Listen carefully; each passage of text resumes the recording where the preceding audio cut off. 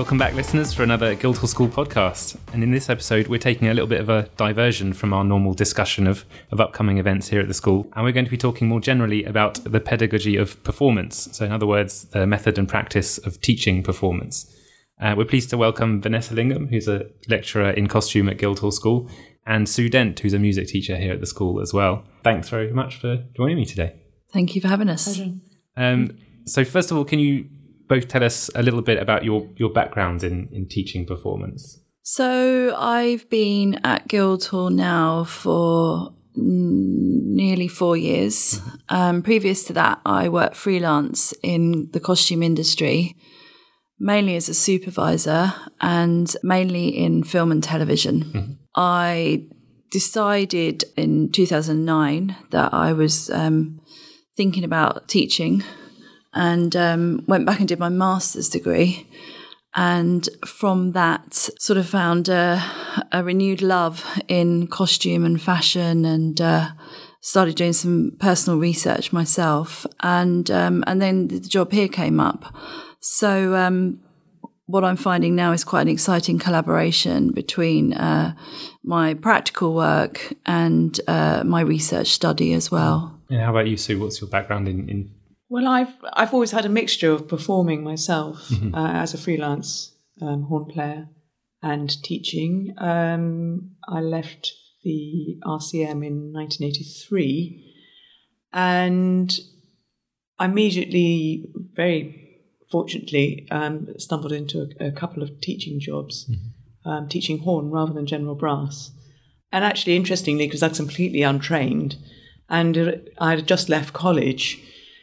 And so I was both reflecting on what I had learnt whilst at college, and how I was going to continue by myself, but also how I'm going to impart that to students and pupils. So I've taught for a long time, and it's becoming increasingly important in my work. And I've held teaching positions in a number of the conservatoires, but now I've narrowed it down to Guildhall. I'm very happy. And the junior RCM, and I maintain close links with the Purcell School where I used to teach at as well. The topic for this podcast is the pedagogy of performance, and some listeners may think that performance is a skill that you either have or you don't, but rather than something that can be taught and improved on. And so what are some of the approaches to teaching performance that you've learned or used? Well, I think, this question that you've posited really depends on what sort of mindset you have, whether you come from a fixed mindset where you believe that you have an innate sense of quality, set of qualities that can't really be changed. So therefore, you're always trying to prove that you've got them, as it were. But then, if you come from a growth mindset, it is you're an ongoing learner, and this is key, I think, to what we should instill in our students, is that the whole process is ongoing learning beyond conservatoire as well, all through their career. And do you have to tailor your approaches quite differently depending on those mindsets? Absolutely, yes. Especially on a one-to-one, you really have to adapt to the individual. And how does that compare with group teaching contexts as well? I completely agree with you about the ongoing learning. I very much still feel a learner myself, and I see it as a journey and a collaboration. Obviously, my practical knowledge and years of experience is the information that I can deliver, but it's very much a collaboration and a learning process as well for me at the same time. I think it just alternates based on, the different personalities. And for me, the different design that we work with as well, that can sort of alternate teaching, but just through the practical processes of what you have to do to get the design realised. So it just might mean a different approach to how we realise that, and whether we go to higher houses when making things. So your approach would change slightly, whether you're having a closer relationship with the student in sort of seeing them through that process, or they might have had some previous experience of that already, so they're more able to sort of supervise themselves, and you can step back a little bit. And how does kind of coaching and mentoring of students come into teaching and teaching performance? Well, Mine's tutorial based, and my approach is very much letting the students take the lead and being there as a coach and a mentor throughout the whole process, and having regular tutorials and to sit and discuss sort of where they're at. Anything they bring the topic to tutorial, and it's up to them to sort of navigate their learning.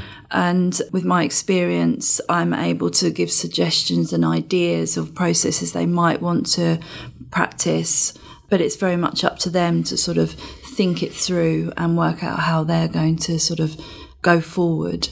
From that, I then can sort of, as we put hats on in our different roles, be more sort of a practical teacher and show by example and demonstration, but that's a very different role to my coaching and mentoring. It sounds like the students need to be quite aware of what it is that they're learning about and what the needs are and how they approach learning generally.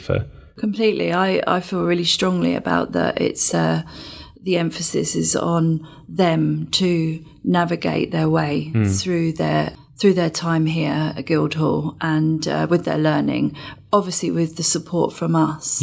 But for them to bring to the table sort of where they want to go, what they want to pursue, and to ask us for the support when needed.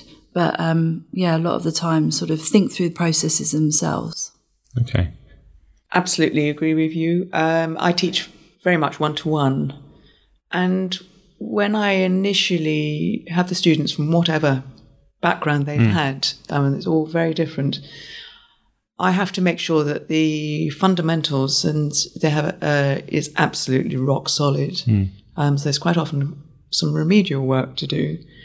Also that they understand the principles, really grassroots principles, in depth, because only then can they then take ownership of their playing and actually know what to strive for. Okay. So my goal is for them to become autonomous learners, but in the very first instance, I want to set up a 50-50 dialogue where if I'm being quite prescriptive, they at least can feel safe in a safe environment, feel that they can input and we can discuss. So I don't like to call the shots wholeheartedly, although I do have to instill some groundwork, but I always encourage them to inquire and ask, whatever. Yeah. Reflective practice is a phrase that crops up quite a lot in teaching and performance teaching, and we've kind of touched on this a little bit already, of the need for people to be aware of what they're doing and to reflect back on everything they've done. But can you explain a little bit about what reflective practice is and why it's important? I suppose reflective practice is the evaluation, isn't it, of and moving forward. And moving forward, what do you to realise what you're striving for, and actually. I mean, that's just complete core essential. Yes, it is in everything. Totally, I do or we do. We spend a lot of time at the beginning of what we call allocations when a student joins the costume department, working with them, thinking about aims and objectives they would like to meet during that time whilst they're with us. And it's up to them to keep reflecting back on that piece of paperwork and those ideas. And throughout the tutorials, we can sort of revisit those and sort of check in and see how they're going. So they're reflecting quite a lot on that initial idea. And then by the time they finish the allocation, they are required for assessment to produce an evaluation. And so again, reflecting right back to the beginning, but their whole journey throughout. And then from that, a summary of where they'd like to go forward within whichever department or area they're going to move on to next. So it's core and it's ongoing. Yeah. And I think an essential part of everything we do in teaching. Absolutely. I would like to add to that in that, we were talking about coaching and mentoring before, just now making the connection, because with the coaching skills, one's taught to form the questions, open questions that encourage reflection. So they're usually sort of what or how, ones that aren't black and white, yes and no. Yeah. Okay. So then these are floated in the lesson, and this is how to encourage a dialogue. And that encourages reflective practice. So it's all cyclical. It's all absolutely. Yeah.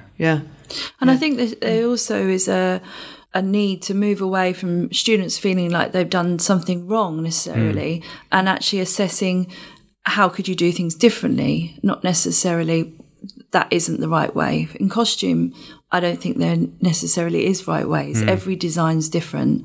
And so to achieve it, we always go down different routes. So I don't necessarily think there's right or wrongs, but there sometimes might be different ways, more productive ways of doing things. So I think reflecting on those is really important, but in a constructive way rather than sort of, oh, that didn't work, that's wrong. It's not about that. It's just thinking about in the future, how might I do things differently? Both coming from quite different backgrounds, but still, teaching the next generation of students here at Guildhall. And how easy is it to kind of apply all these different methods and ways of teaching to very different contexts? From the sound of things, Vanessa, you're working quite often in groups, and Sue's working one-to-one with students in the music department. And how easy is it to take what you're learning and apply it to those situations? It's an area of growth for me. Yeah. It's an ongoing process. I think just like the students are adapting to different environments, that applies to the way I work as well. Every student's different, every production's different, every costume's different, and it's my job to adapt to that different environment just as they are as well. And here at Guildhall, there's so many disciplines rubbing shoulders together, and on the performance teaching programme, there's people coming from music and acting and technical theatre backgrounds to learn more about how to teach students. And how kind of useful is this interdisciplinary balance? I mean, how much can you pick up on what others are doing, even if it's a completely different discipline? For me, I think it's absolutely of key importance is to people make these connections, because it's been great. I love it. Yeah. I've learned so much from working with other people in different disciplines. It's brilliant. And I just would encourage it more and more. Yeah. One, just because it's nice to meet other people in the school. But yeah, he just learns about so many different teaching practices, and you keep thinking, oh, that's interesting. Perhaps I could apply this to my style, or that's a really good way of thinking about something, or I don't think I could do that because I don't work in sort of that capacity. So it's a constant conversation, and I just think it generates so much sort of enthusiasm for what we do. I echo that. We like it. Yes. Like you've both mentioned that you both feel that you're still learning even in your own practice. And so how much does the dialogue with students and applying all these different teaching methods to them, how much does it then come back and influence your own practice and your own development? Hugely. Yes. I mean, just as I was saying, the students need to reflect on practices and processes and different ways of doing it. We're just the same. That's why we're equal learners. I need to do that as well, and I've set up a certain class and see whether I need to look back over it and see was there enough time for it, were the students engaged, was I able to get across what the principal sort of ideas that I planned to do, how was it received. I mean, there's so many different elements, so yeah, that's very much on us as well to go away and reflect as well. I think that the teacher really must be open to what comes back, and actually, and really understand what's going on and how to move things forward. Yeah, the pacing. There's so many elements of it, and feedback as well. I think from the students, like we're required as teachers to give them feedback. I think it's important as well for us to be able to listen to the students and to be aware of their sort of involvement and their learning, I suppose. Their learning, I should say. And I think it's very important. Yes. And the whole thing about sort of feedback rather than criticism, feedback is very much forward projecting. Yeah. It's an area to grow. It's looking into the future. Yeah. It's not criticising as such. Well, thanks very much to Vanessa and Sue for joining us today, and thanks to you for listening to the Guildhall School podcast. If you're interested in finding out a bit more about teaching and teaching performance like we've discussed here today, you can head to the Guildhall website and find out more about our PG Cert in performance teaching, and head to www.gsmd.ac.uk/perfteaching. And you can also follow us on SoundCloud with soundcloud.com/Guildhall School, and on Twitter @Guildhall School to stay up to date with everything that's going on here at the school and all the rest of the podcast this year. And if you do enjoy the podcast, do rate and review us on iTunes or whatever podcasting app you use, because it helps other people find the show. Thanks very much for listening, and thanks again, Vanessa and Sue. Thank you. Thank you.